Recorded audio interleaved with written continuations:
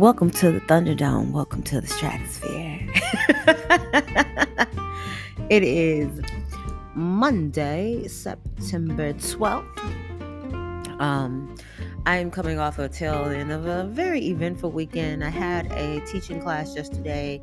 We were in Cuba. I was super stoked about the little extras that I have. I ordered some little mini looking suitcases and I stuffed them with these Cuban chocolates.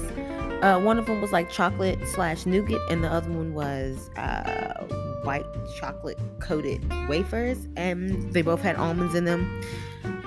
None of that's important really, but so I was super stoked about the extras. I was super stoked about the class, and then it just ended up being a lackluster experience for me. Due to someone making me just really feel like nothing I was doing was good enough. Like, just the entire class, just the commentary, and like it was just one particular person was just constantly critiquing for 2 hours, and for me that was just really draining, and it brought the entire energy and the dynamic of my class down. And then it also just really saddened me, because y'all know how I am when I go in these classes. I be hyped, and that just kind of ruined it for me. But the universe look out for the kid, and so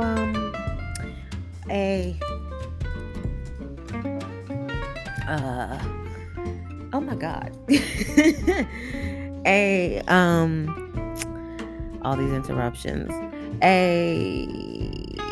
Interview that I did a while back amazingly got posted today, so that kind of leveled my energy. So because I know that a lot of y'all don't take the time to click on the things that I share in that respect. I mean, you might not even hear this either, but I've learned that people will listen to things before they will read them.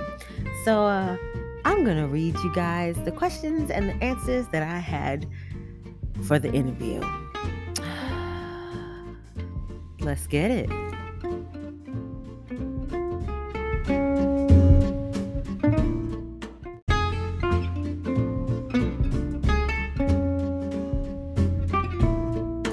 So I did an interview with these people a while ago. I want to say maybe about maybe like a year and a half or so ago. I did an interview with a different side of their installation, and it was really cool. And so I guess they have a new side of life that they're doing. So the site is called canvasrebel.com, canvasrebel.com, and I will definitely post a link to the interview and all this kind of stuff in the bio of this, so that you can read this interview if you want to, but then also like get into everybody else. And they reached out to me and they sent me the questions and all that kind of stuff, and I answered them. So we're gonna go through everything, and then we'll discuss a little bit more at the end. So, part 1. All right. So today we've got the honor of introducing you to Dimitri Funderburg. We think you'll enjoy our conversation. We've shared it below.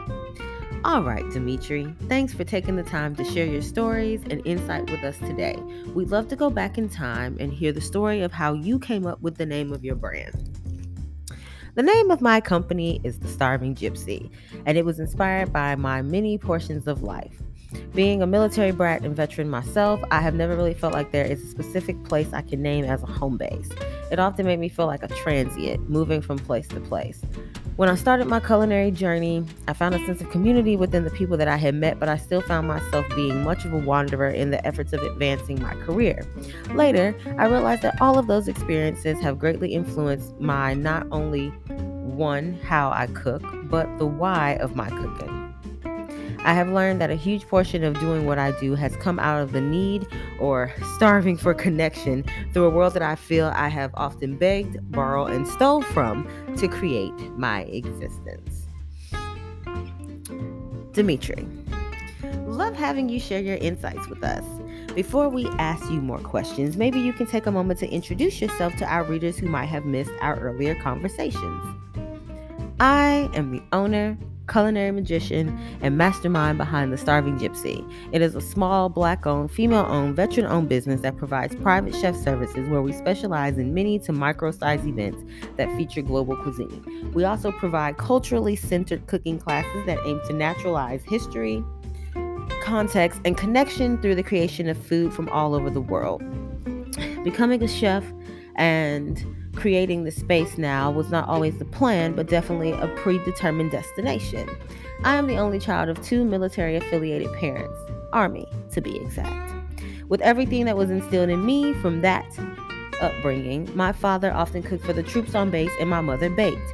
I was on the receiving end of all of those gifts, and I will say growing up a military kid immersed in so many cultures of the world left a huge impact on my adult life.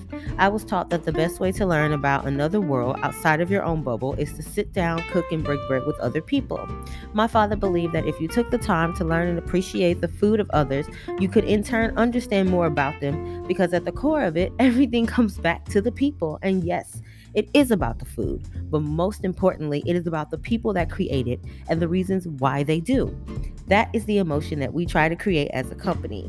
I want people to leave with not only the memories of great food, but also an overall feeling of community and camaraderie. Let's talk about resilience next. Do you have a story you can share with us?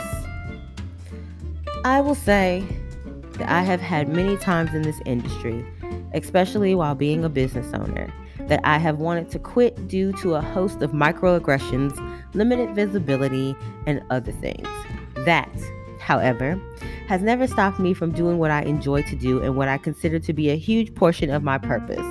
Last year, I lost my father very swiftly and unexpectedly to cancer.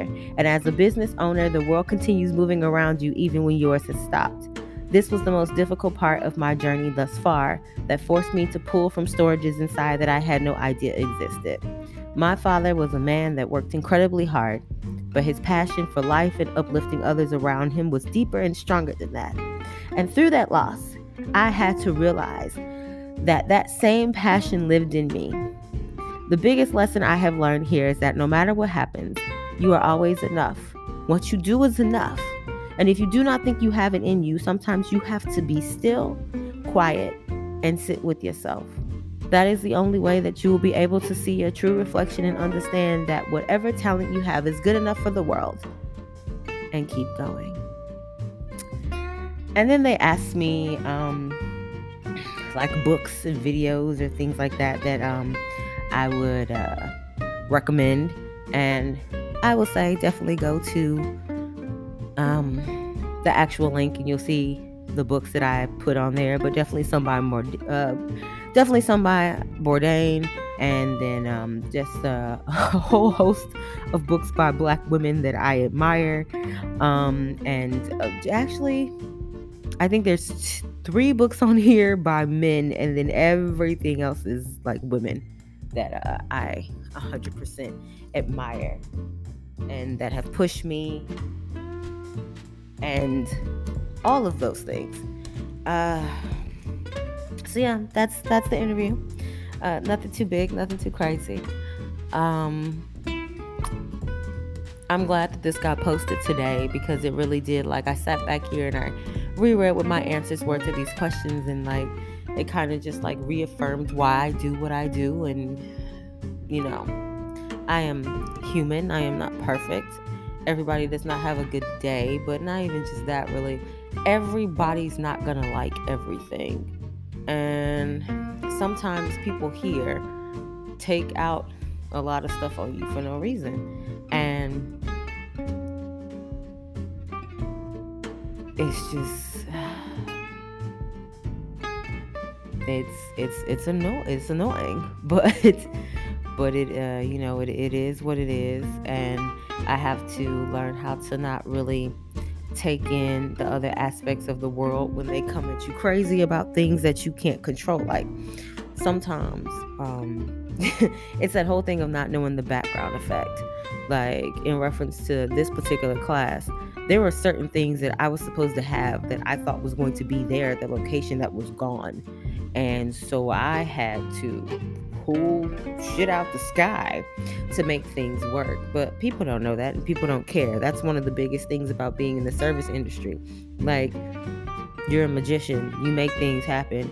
People, like, everything can be burning around you in the background, but you still push through, you make it happen, and people don't feel that.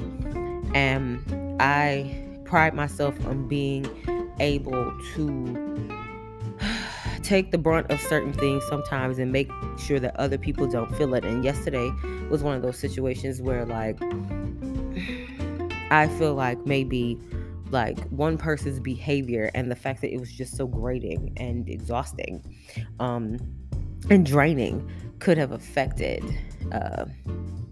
the vibe of the room, and then that sucks. And I don't know, but again, like I said, this interview being posted really leveled everything out and made me feel really better about the fact that, like, I do put in a strong effort to do good work, and in reference to everything, in reference to every portion of my life. Like, everything that I do is for the betterment of the human race, and I will always be that person.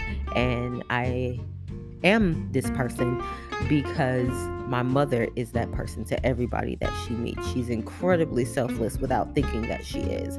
And my father was the same, but like in a different vein. Like, they both are incredibly giving people with no questions asked. They both accept everybody for who they are, where they're at, when they're at. And if I did not have the parents that I had, I would not be the person that I am. And oftentimes being out here, and oftentimes being in other spaces that I have been in before, other people and their projections and their insecurities make me feel lesser than for absolutely no reason. And I have to be able to sit back and really full scope take a lot of things in and realize that, no, kid, the kid's in the picture. The kid is still in the picture, and you're doing a good job, and don't let this other shit on the outside make you feel different.